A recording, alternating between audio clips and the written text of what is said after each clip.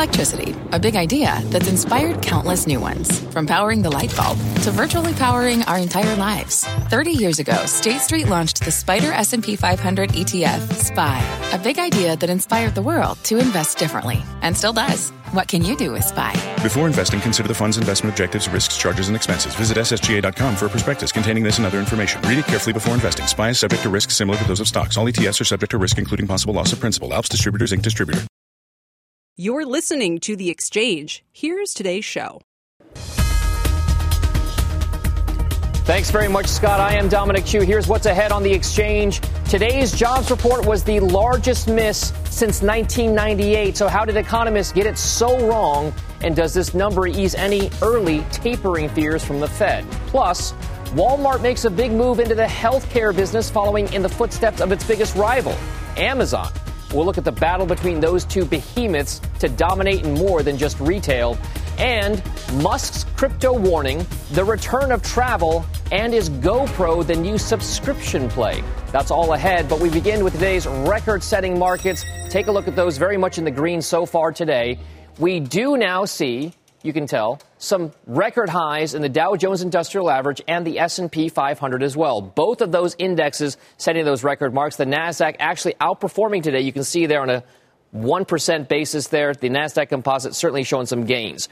One other place to watch, another record part of the market right now, is perhaps what some traders look at as a leading indicator maybe of economic activity. That's the Dow Jones Transportation Index. Over the last year, it's nearly doubled. We'll put another gold star here because it, too, sets a record high in trading today. So those Dow Transports, very much an upward trend over the near and medium term for Dow Transportation stocks. And then two of the stocks to watch today are ones that have snapped losing streaks. Roku is up 12% on the heels of better-than-expected quarterly reports. Nikola Corporation also as well, showing some signs of life. They're up about 13%. The reason why they're notable, both of these stocks are well off their highs over the course of the last 52 weeks, and they're both snapping 8-day losing streaks. So keep an eye on those particular stocks. Let's now dig into that disappointing jobs report number from earlier this morning. The whisper number was 1 million jobs in April created. Instead, the economy only created 266,000 of them last month. March's payrolls were revised lower, and the unemployment rate ticked up from a flat 6% by 0.1% to 6.1%. And in a labor market where companies are doing all they can to entice back workers, average hourly wages jumped. So what happened last month? Here to break it all down is Michelle Meyer, head of U.S. economics for Bank of America Global Research. Michelle, the simple question for you, first of all, what was your number and how did economists get it so wrong this time? So we were forecasting 950,000. So clearly it was a big disappointment relative to our forecast. Now, when we think about the forecast and when we run our models, there's a variety of different indicators that we look at. We do look at some quote unquote hard statistics around initial jobless claims. And then we look at a whole lot of surveys, including the Conference Board survey of labor differential, what small businesses in particular are saying, some data from the Census Bureau on the Census Pulse survey. There's a lot of different indicators there. And you know what? It really was mixed heading into this report. Some of the surveys were very, very cautionary around the report. So when we came up with our forecast, it was kind of splitting the ground between what we saw from a lot of the high frequency indicators. So Michelle, I mean, I love getting economists' take on this because whenever we talk about numbers like the jobs report, it becomes oftentimes a partisan issue. People like to spin it either way. We just heard President Biden trying to justify some of the numbers as well. I wonder from an economist's perspective, what do you think was behind that big miss there? Why only 266,000 jobs, given all of those data points that you're looking at? So I think that there's a few factors. The first one I would say has to do with labor shortages, which, Dom, you alluded to in your opening. You have a lot of surveys suggesting that businesses are out there actively trying to recruit workers. There's reports of very high job openings across a number of industries, even those industries most hard hit from the pandemic. And I think that the economy just has to transition. There's a lot of friction in terms of getting people back in the labor market and back in the jobs that they had before, something similar to what they had before. So there could be some skill mismatch. There could be some challenges in terms of the reentry rate. And I think that's creating some issues in terms of getting the actual numbers for job creation. If that is the case, if it's due to labor shortages, more a supply side issue than a demand side issue, then I think as we look ahead to the next few months, we should see job creation ramp up again because the demand is there for workers. And that I think is really important. The second more wonky response has to do with potential challenges around seasonal adjustments, but I won't get into that. All right. So yes, we have heard some of those explanations about the seasonal adjustment factor as well. I wonder, though, you look at such a wide array of different pieces of data. We know that the economic data has been generally positive. Is there anything, though, about the consumer spending picture right now, outside of jobs, that might indicate that things are continuing on their correct path upward, despite the fact that we got this, quote unquote, biggest miss in jobs since 1998? Yeah, absolutely. So we're monitoring in a real time aggregated spend on Bank of America credit and debit cards, and it's still robust. So there was some moderation for March, of course, which makes sense. I mean, March was a gangbuster number for consumer spending. So it's coming off of those extraordinarily strong growth rates, but we're still seeing a very solid performance when it comes to consumer spending across a variety of categories. Consumers still going out and spending on goods, particularly things like furniture and home improvement and clothing, and then also starting to really, embrace more services spend as well, particularly as restrictions are eased. So to me, the high frequency data is absolutely still showing an economy where demand is strong and the consumer is moving along and businesses are continuing to invest. You just need the supply side to catch up with this big increase in demand. Okay. We know, and many of our viewers know, we often make allusion to the fact that the U.S. economy is driven 70-some%, give or take a few percentage points, by consumer spending. Just how important is that consumer spending picture going to be, knowing that the biggest part of the job creation that we've seen so far in this country has been in maybe lower to middle income wages in the hospitality and leisure section? That's the part that accounted for the entirety of the job gain right now. So it did account for all of the job growth, as you said, over 300,000 jobs created in leisure and hospitality. But remember that there's a lot of room for catch up in that sector. That's where you have the biggest deficit of jobs relative to the pre-COVID levels. So there's still more work to be done in terms of adding more jobs in that sector, getting more people in that cohort back and working. And that will help to support labor income. And in the interim, there's a lot of excess savings out there. A lot of people, received stimulus, didn't spend it all just yet. We know a lot is sitting in savings. And then there was also some unintentional savings that happened over the last year as people were unable to spend as they normally did. So I think it is still very favorable. You have dry powder out there from what wasn't spent over the last year. And then you have labor income, which increasingly should increase as the labor market continues to improve. So yes, today was disappointing, but I do believe that there's plenty of capacity for more improvement ahead of us. All right. Bank of America's Michelle Meyer. It's always great to get your thoughts here. The insights are always appreciated. Thank you so much. Thanks, Tom. All right. And a quick programming note. Transportation Secretary Pete Buttigieg will talk about the jobs picture and the infrastructure bill in an exclusive interview on Closing Bell today, 4 p.m. Eastern Time, a must-watch interview you will not want to miss. Well, let's talk markets now. Investors are taking the bad news is good news approach for trading today. That huge jobs disappointment sending yields lower, boosting technology stocks. Not only that, but the weak report could signal that any potential early tapering by the Federal Reserve is now pretty much off the table. For more now, let's bring in Chris Grisanti, Chief Equity Strategist at MAI Capital Management, also Robert Teeter, Managing Director and the Head of Investment Policy and Strategy at Silvercrest Asset Management as well. Gentlemen, thank you very much. Chris, we'll begin with you. What is it about today's jobs report that sticks out the most in your mind, and does it change your investment thesis? Sure, Dom. Thanks. It's nice to be with you again. I'd say two things are important about this jobs report. It shows that the consensus idea that there will certainly be large growth ahead and will last for a long time might be flawed in two ways. First, it may be less reliable. And second, it probably won't last for years. We're going to get great growth this year, and it will probably slack off next year. So that has consequences for stocks that you pick in the marketplace. Now, Robert, I mean, if you take a look at the the focus for many traders and investors on the heels of this jobs report. It is squarely fixed on hospitality and leisure. We know that the market's been seeing it for a while. Has anything changed about your outlook for those certain cyclical parts of the economy, given that we've seen this jobs report come out today?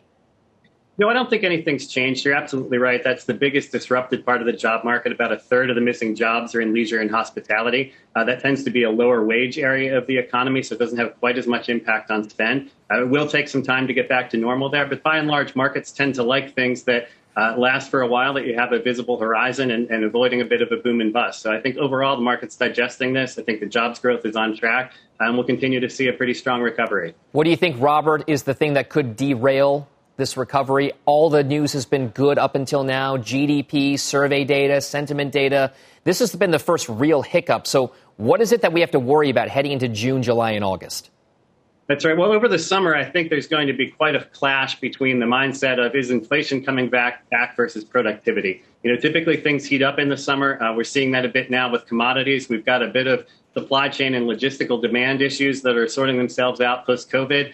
Don't forget the base effect issues and the pent-up demand. So I do think we'll see an inflationary burst here. But similarly to the 1990s, when there was a lot of tech spend, and tech spend really helps bring down inflation, I think we'll see that same dynamic here. The 90s started off with CPI over 5 and ended with CPI around 1.5, largely due to that tech spend. And I think we'll see the same thing happening here as we work through the summer and the fall. So, Chris, you're a portfolio manager. That means you have to put assets into an investment vehicle for clients. Sure. What exactly does look attractive now at this point, with certain parts of the market at record highs and other ones still just lagging?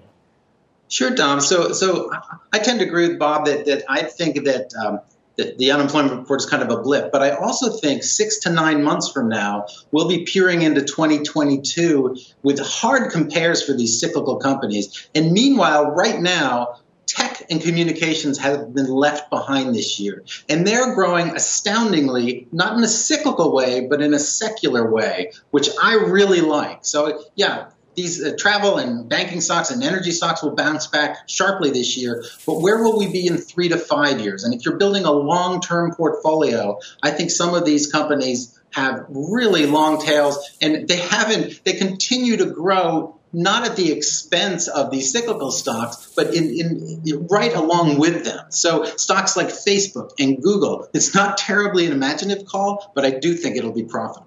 All right. Chris Grisanti and Robert Teeter, thank you both very much. Gentlemen, have a nice weekend. Thank you.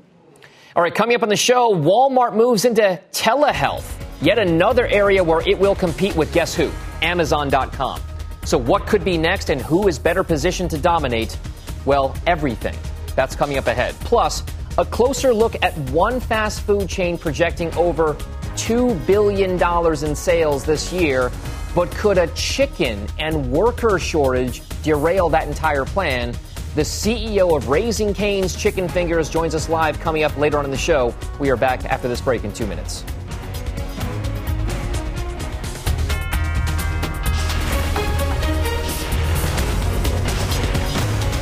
This is The Exchange on CNBC.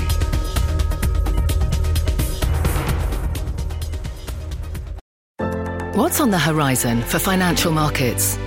At PGIM, it's a question that over 1,400 investment professionals relentlessly research in pursuit of your long-term goals. Specialized across asset classes, but united in collaboration, our teams provide global and local expertise. Our investments shape tomorrow, today. Pursue your tomorrow with PGIM, a leading global asset manager.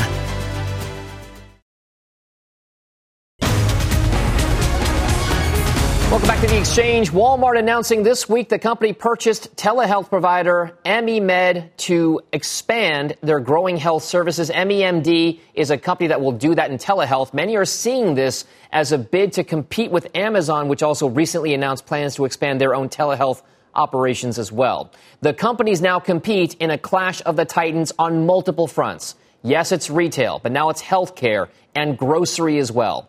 So who will take the crown? Joining me now to discuss this are Jason Del Rey, Recode Senior Correspondent, and also Jan Niffen, J. Rogers Niffen, CEO. Thank you, gentlemen, both for being here. Jason, I will start with you. There are very few people out there in this world who know this dynamic between Amazon and Walmart better than you do from a journalistic perspective. Give us the landscape right now. Why is this battle getting so heated, and why do they keep going after each other? I think over the last few years, Walmart finally realizes the existential threat that Amazon really poses to all of its business. And so you see this battle playing out in multiple fronts. You talked about retail, healthcare, grocery. And, Walmart last year came out with Walmart Plus, a subscription service. I think there's a recognition that if they do not steal some Amazon Prime customers away and that program keeps growing, we're going to look back a decade from now and see the last few years as the turning point when Walmart started to deteriorate. So there are certainly, Jan, a lot of trends that we talk about in retail. And certainly when it comes to Amazon and Walmart, it's not just about retail. But who in your mind emerged from the pandemic the best between the two of them, and why? Wow, that's quite a question. Well, first of all, I don't think there's any chance of Walmart deteriorating. I think what's really happening is Amazon is running faster than Walmart. We saw Walmart do that from the 1960s all the way up through 1999, and then the crown started to move, and we saw Amazon run really hard. I think coming out of the pandemic, they're both extraordinarily well positioned. It's everybody else that's in trouble. And they've always been each other's biggest competitors once Amazon came on the scene. Walmart's the biggest threat to Amazon. Amazon's the biggest threat to Walmart. And that's across all the disciplines. Target plays a good game. Costco plays a good game. Home Depot does. But if you're not one of those big players, you're getting pushed around and your toes are getting mashed. And that's going to continue to happen. I actually right now like Walmart a lot because I think they've solved online pickup. They've solved online pickup in store, online pickup curbside, and online selling and easy delivery from the store. So I think they're getting better, and I think they're actually pretty tough to compete with since they've got 4,700 distribution centers. They just call them stores. But Amazon is the most convenient, has the stickiest website of any retailer in the world. So they're not going to lose share here, but everybody else is going to lose share. And those two can't afford to let anybody else have any of the business. So they've got to continue to be fierce competitors across all those disciplines you just named. So Jason, this is key because that fierce competition, the reason why I can see from a big picture macro perspective, each of these companies wants to improve their footprint in healthcare, telehealth, whatever it is because in decades from now, it will be the biggest part of our GDP. That's the forecast. Healthcare spending overall. When it comes to this particular dynamic, who is positioned better right now in your mind to capitalize on getting market share within healthcare? Is it Amazon or Walmart?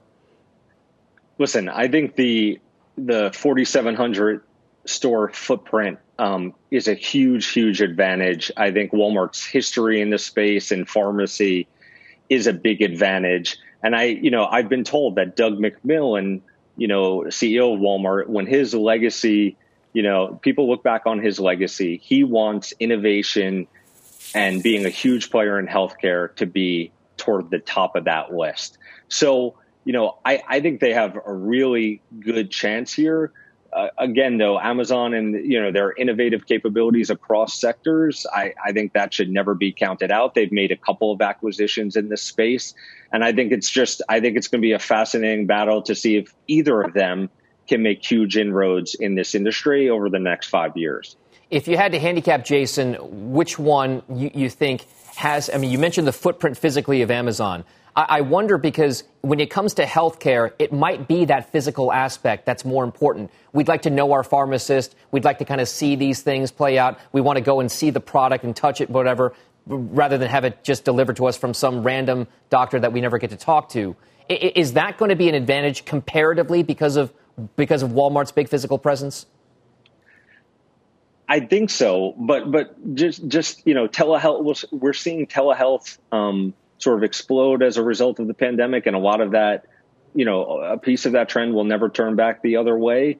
And so, these are sort of, digital capabilities are areas where I always give Amazon the edge. And I'm not giving you the answer you want, but it's really tough to say. I see it on both sides.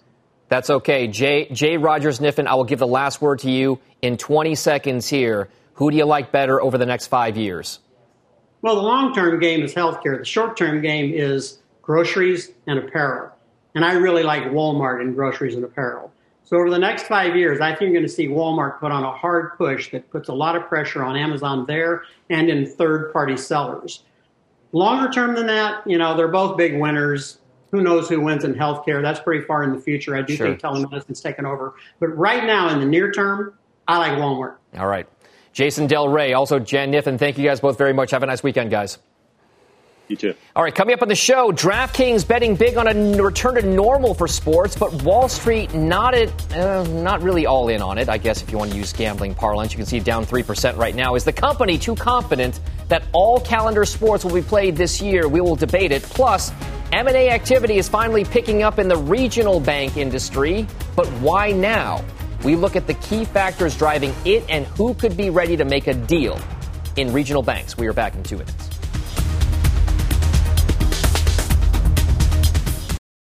Canva presents stories to keep you up at night. It was an ordinary workday until... The Singapore presentation is at 3 a.m. The office was shocked. But that's when we sleep.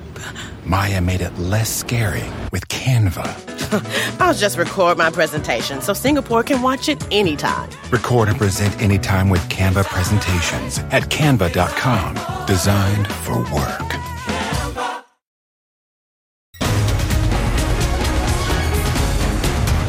Welcome back to the Exchange. Markets right now, you can see here, up about 0.5% for the major indices. The NASDAQ up by nearly 1%. At the highs of the day, the Dow was up roughly 185 points. The low of the day, we were down 84, so tilting towards the highs.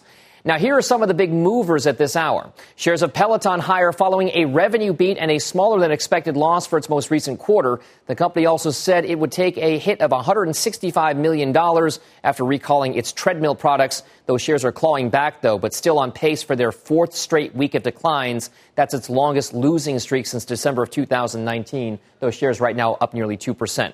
Meanwhile, shares of Tilray are on fire, up 20% on a double upgrade to buy from sell over at analysts at Jefferies. That bank calling Tilray's merger with Aphria the perfect match. The stock's on pace to break its 6-day losing streak. That's its longest losing streak since September of last year. And one of the trends we are watching this week is the battle between old energy and new energy. Legacy companies like Baker Hughes, Schlumberger, and Halliburton are all up double digits this week, while some of the newer names focused on renewables like Workhorse, Plug Power, QuantumScape, and others are going in the other direction, down as much as 20% for the week overall. So a very big dynamic playing out in the energy patch. Let's now send it over to Leslie Picker, who's got a CNBC News update. Good afternoon, Leslie. Hey, Dom. Thanks so much. Here's what's happening at this hour. The 4 former police officers involved in the arrest and death of George Floyd have been indicted by a federal grand jury. The charges include violating Floyd's civil rights through the use of unreasonable force and failure to provide medical care. Derek Chauvin also faces a use of force charge stemming from the arrest of a 14-year-old back in 2017. No word yet from the former officers or their attorneys. See what the Floyd family is saying about the new charges tonight on the News with Shepard Smith. Atlanta Mayor Keisha Lance Bottoms announcing she will not run for re-election. Bottoms says she doesn't know what's next for her, but that it's time to move on. In the same way that it was very clear to me almost 5 years ago that I should run for mayor of Atlanta, it is abundantly clear to me today that it is time to pass the baton on to someone else. And the World Health Organization has approved China's Sinopharm COVID vaccine for emergency use. It's the first vaccine from a non-Western country to gain backing from the WHO. Good news on that front, Dom. Back over to you. Absolutely. Leslie Picker, thank you very much for that news update. Well, crypto wins and winnings. DraftKings goes all in, and what's old is new again. All that and more coming up in today's Rapid Fire. But first, It's Friday, and that means it's time to look ahead to what's in store for your money next week. Here is your Friday Fast Forward. Inflation, vacation, and vaccinations are some of the key themes this week. As inflation mentions on earnings calls climb 800%. We'll get both the consumer and the producer price index prints for April. Marriott, Airbnb, and Disney are just some of the getaway names reporting earnings this week. We'll also get the first quarter releases from Roblox and Coinbase. Roblox has climbed 48% since going public, while Coinbase is up 9% since its IPO. CDC Director Rochelle Walensky will speak at CNBC's Healthy Returns Conference on Tuesday. Square co-founder Jack Dorsey will host a fireside chat on Thursday. Friday brings us a read on the consumer, as sentiment and retail sales for the month of April are out. And we'll hear from hedge fund heavyweights, including David Einhorn, Bill Ackman, and Seth Klarman at this year's Sohn Conference. That's your Friday Fast Forward. Welcome back to The Exchange. Let's catch up on a few stories that should be on your radar. It is time for Rapid Fire, and here to break down the headlines are Seema Modi, CNBC Fast Money trader Tim Seymour, and Contessa Brewer as well, the Countess. First topic here, the crypto craze. Could it be a boom or a bust? Well, it depends on who you ask. 2 votes of confidence from the big banks, Citigroup reportedly taking steps toward crypto offerings for clients, and CNBC.com's Hugh Son reporting that Goldman Sachs is already successfully trading them. But the Bank of England's governor is warning investors to only buy crypto if they are prepared to lose all of their money.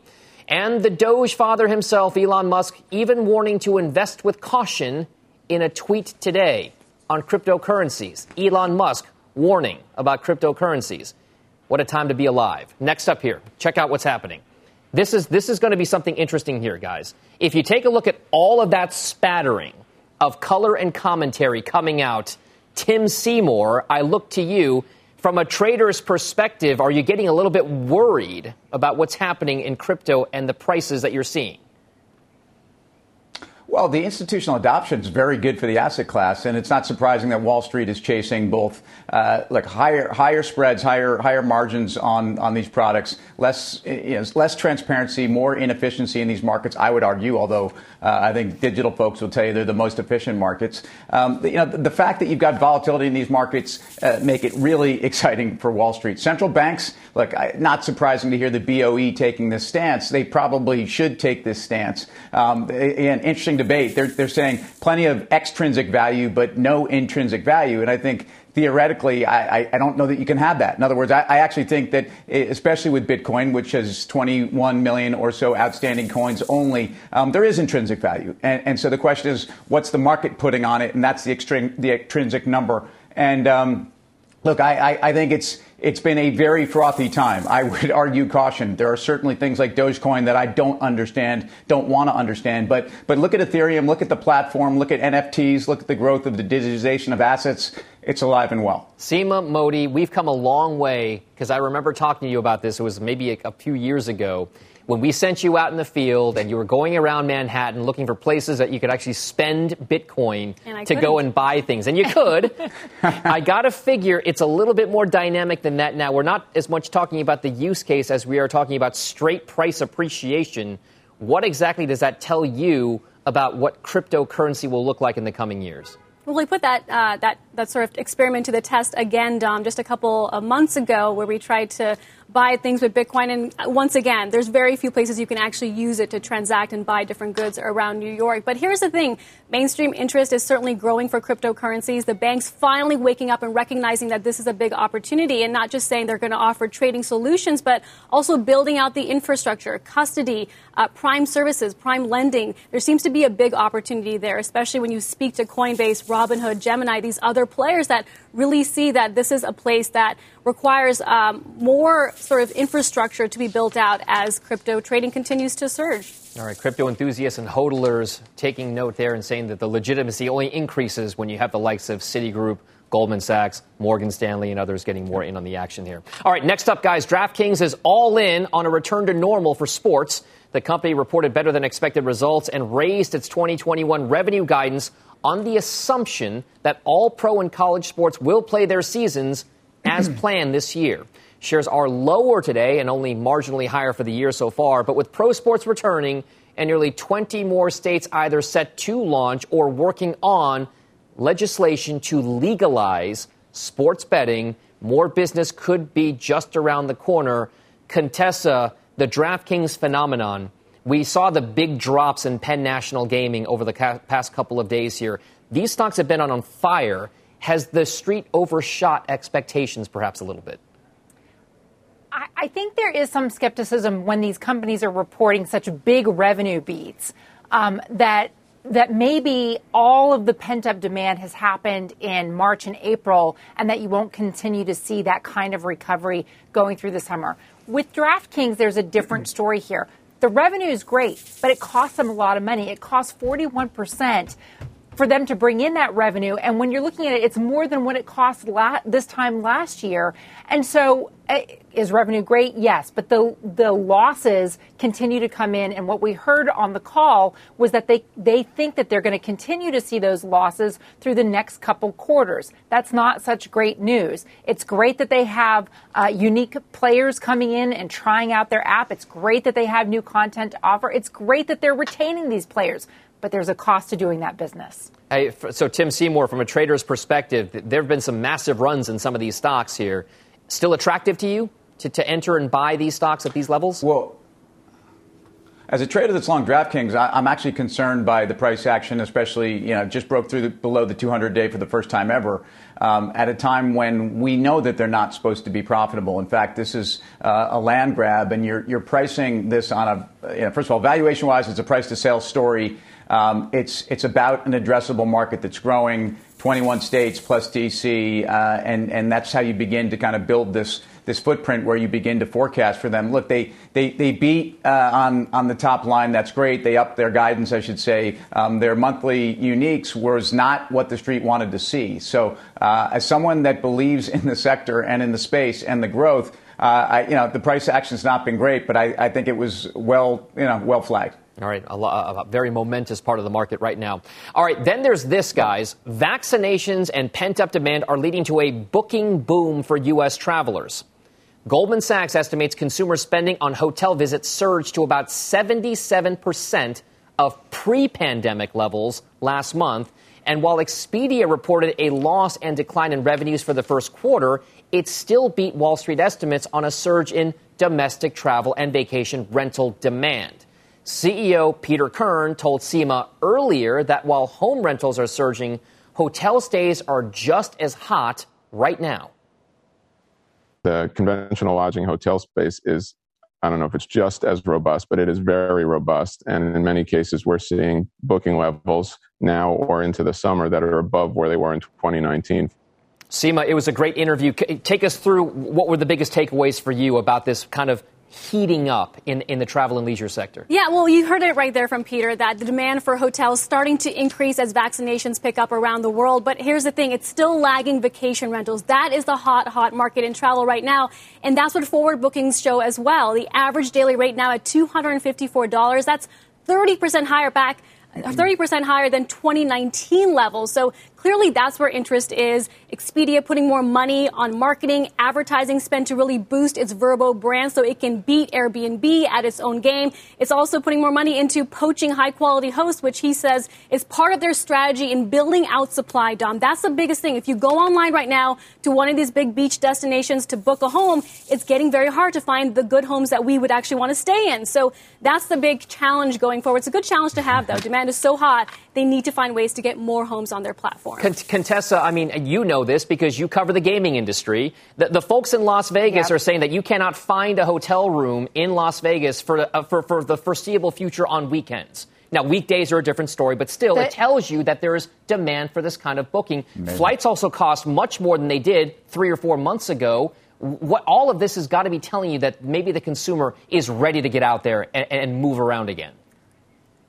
even April, 85% occupied is what Caesars reported on its earnings call. And then the maximum capacity restrictions lift. They think they're going to be fully committed in May and June, which is great news for Las Vegas. But I'll tell you, for those who think, okay, I'm vaccinated, I'm going to get out there, I'm going to get a deal finally. There's no deals. There's no deals to be had. You're going to pay out the nose for flights, and you're going to pay out the nose, especially if you're staying. Is that a thing? Paying out the nose? I don't even know. We get what you're trying to say. You're going to pay for that. if you're going to stay on the weekends, you're going to pay what were old, peak market prices. Hey, Tim, You got any travel planned? Yeah. Well, I tell you what, you're also paying for it for the stock. So really quickly, I just say Expedia is 60% above its pre-COVID levels. And yeah, I get where hotels are at 77% of former levels. Stock's not cheap. I think it's overdone here. I'd probably be fading Expedia here. This is only leisure demand, Don. What's really key for the hotel operators will be corporate conferences, galas, trade shows, and, we'll speak to CEO of Marriott. 50% of their bookings is from corporate bookings, right? They need that business to return sooner rather than later. We heard Hilton CEO say the same thing just a couple days ago there. All right, guys, moving on to the final topic here. What's old is new again with Groupon and GoPro. Higher, both, after reporting earnings results here. Groupon blew estimates out of the water, saying it saw a pandemic boost from people buying deals. Forget this things like Botox and liposuction services, and now is benefiting from the economy actually reopening for experiences. While GoPro reported a solid start to 2021, its CEO telling investors, quote, "We've evolved from a hardware unit sales-centric business to a successful direct-to-consumer subscription-centric business with a significant opportunity to grow margin and profitability." GoPro hit 1 million subscribers for its live stream and video storage service last quarter. Tim Seymour, I feel like I've heard this story before. I remember covering GoPro when they talked about becoming a content company and that sort of thing. So where are we? What are we to believe now? Well, I hear you. I remember this too, and we were trying to put a content multiple on it. It doesn't make any sense. But look, GoPro, Nick Woodman, first of all, congrats on at least a transition here where this is a subscription-based service, and call this the GameStop meets Apple of business model. Clearly, we've applauded Apple. We've given them the multiple in terms of what they've done with their services business, and GameStop goes from obsolescence to possibly being a DTC story. So that's what he's working on, and I think that's a case where you really, look, the stock's had a major move, and I think a lot is priced into this good news. And I would probably take a pause here, even though heroic, yes, pun intended, move by Nick Woodman and the folks at GoPro. I see what you did there, the hero cam and everything else. There, Seema Modi, you've covered this company's IPO. It wasn't that long ago, but still. What's the evolution been like in your mind? Well, it's interesting. It was one of the most high-profile IPOs back in 2014 at $24 a share. It was the pioneer, as you say, in the action camera market. But then what happened? Competition came around. We all realized as consumers, well, our iPhones are pretty good now at taking photos, so maybe we don't need a GoPro. But interesting to see these comments from Nick Woodman about how this company squarely fits into this reopening trade. More people are going out, seeking those destinations in the mountains and skiing, and therefore perhaps the need for more of these high-demand cameras, and also rolling out the subscription service, which they think will really help sales going forward. All right, Countess, let's talk about Groupon. Are you a user? Do you see the use case in the coming years post-pandemic? Yeah. GoPro. But I think it's back to what Seema was just saying. Like, we're ready now. The appetite for experiences is there. So what explains the Botox and the lipo? Well, you got to look good doing it. Well, we all know each of you guys looks pretty good there, rapid fire. Thank you guys very much. That's Seema Modi, Tim Seymour, and Contessa Brewer. Thank you three, and have a nice weekend, guys. All right, coming up on the show, from chlorine to rubber to tanker truck drivers, it seems like there's a shortage of nearly everything these days, and you can add chicken to that list. Up next, we'll talk to the CEO of Raising Cane about how he's winging it with rising costs and tighter supply. See what I did there? Winging it? We'll be right back.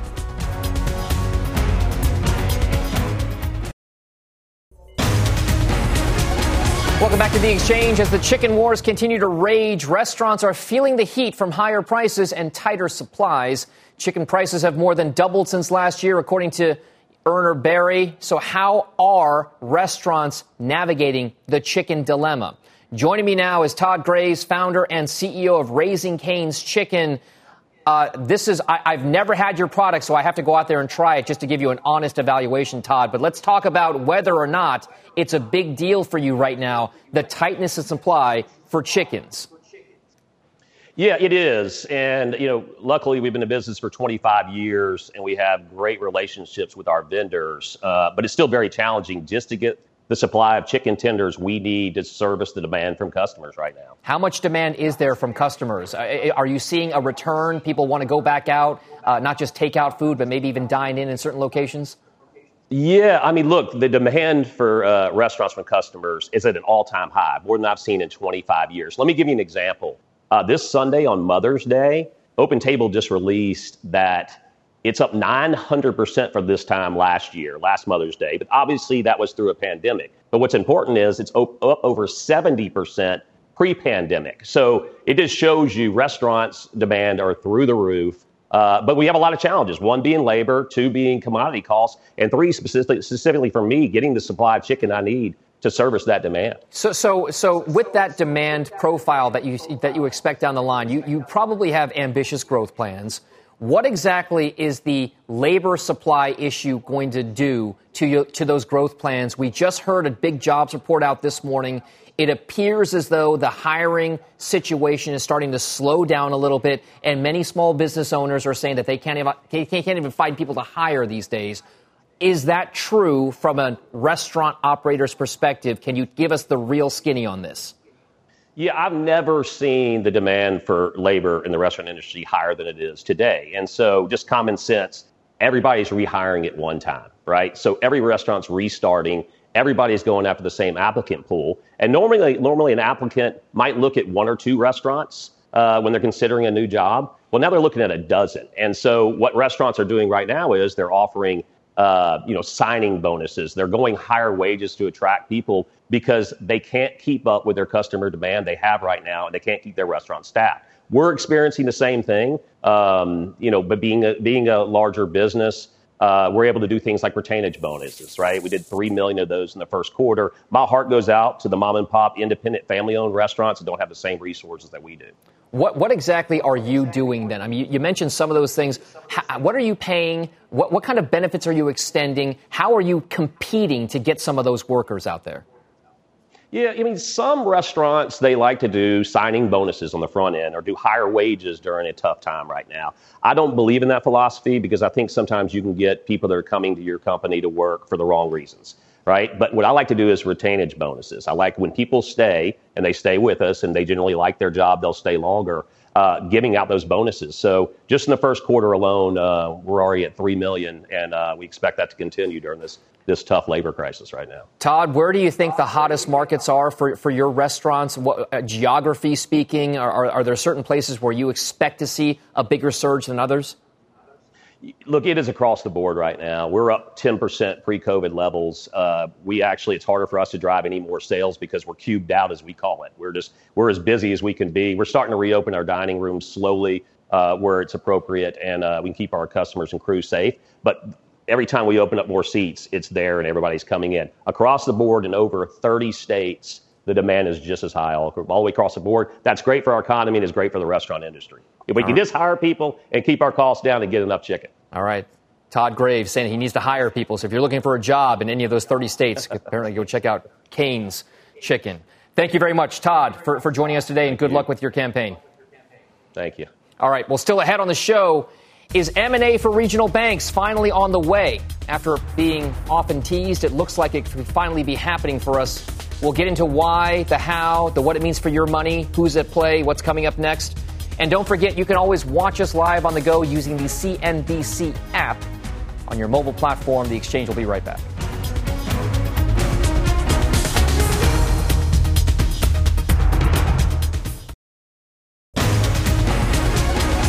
All right, welcome back. The Spider Regional Bank ETF, ticker KRE, is enjoying its longest monthly winning streak ever, nearly doubling since October. So our expectations of deal making helping to boost those banks. Our own bank expert, Wilfred Frost, is here with whether we could finally see that wave of M&A coming through with consolidations. Wilf, we've already seen some deals. We have, Dom. Good to see you, by the way. We always seem to be waiting, though, for the wave of banks M&A in the US. And while we haven't seen a tsunami arrive quite yet, we have seen some ripples. Last year's PNC purchase of BBVA's US assets for $11.6 billion has been followed this year by SVB buying Boston Private for $10.5 and M&T buying People's United for $7.6 billion, for example. There was a need for consolidation pre-COVID, in particular driven by the need for scale to compete with the growing fintech threat. That's been amplified in the last year by low rates and soft loan growth, the bread and butter of regional bank revenues. But the critical extra factor, for the first time in over a decade, banks have plenty of capital. And their share price appreciation in recent months make buybacks less attractive than they have been, and increase the incentive, therefore, to do something strategic instead. A few other factors, Dom, to watch out for. Size. The biggest 8 banks are out of the running for making an acquisition. The expectation is, therefore, if there is M&A, it will be more medium and smaller sized players from here. Mergers of equals worth watching out for. That's like that formed Truist between BB&T and SunTrust. And those merger of equals have historically been the most successful long term. It removes the need to pay a premium for an already elevated bank share prices, but still delivers on efficiencies and scale. Analysts are likely to favor those types of deals the most. And finally, the rationale. Scale applies to all of the thinking behind M&A, but is it to increase geographic exposure, like PNC and BBVA, for example, or deepening existing exposure in a set region like M&T and People's deal? Here, by the way, Dom, is KBW's 5 biggest names on their potential sell list: Wintrust, Bank United, Associated Cadence, and Eagle, ranked there by asset size, not market cap. Some ones to keep an eye out for going forward, Dom. Wilfred, it's a fascinating trade to watch play out, and I just know this because we oftentimes associate closely with our community banks, so it'll be fun to see how those things play out consolidation-wise. Wilfred Frost, thank you very much. We'll see you for the closing bell at 3 p.m. Eastern Time today. Thank you. Well, that does it for The Exchange. You've been listening to The Exchange. Make sure you're subscribed to get each episode every day, same time, same place. This podcast is supported by FedEx. Dear small and medium businesses, no one wants happy customers more than you do. That's why FedEx offers you picture proof of delivery, packageless and paperless returns, as well as weekend home delivery to 98% of the U.S. on Saturday and 50% on Sunday. See the FedEx service guide for delivery information. FedEx Ground service is also faster to more locations than UPS Ground. See what FedEx can do for your business. Absolutely, positively FedEx.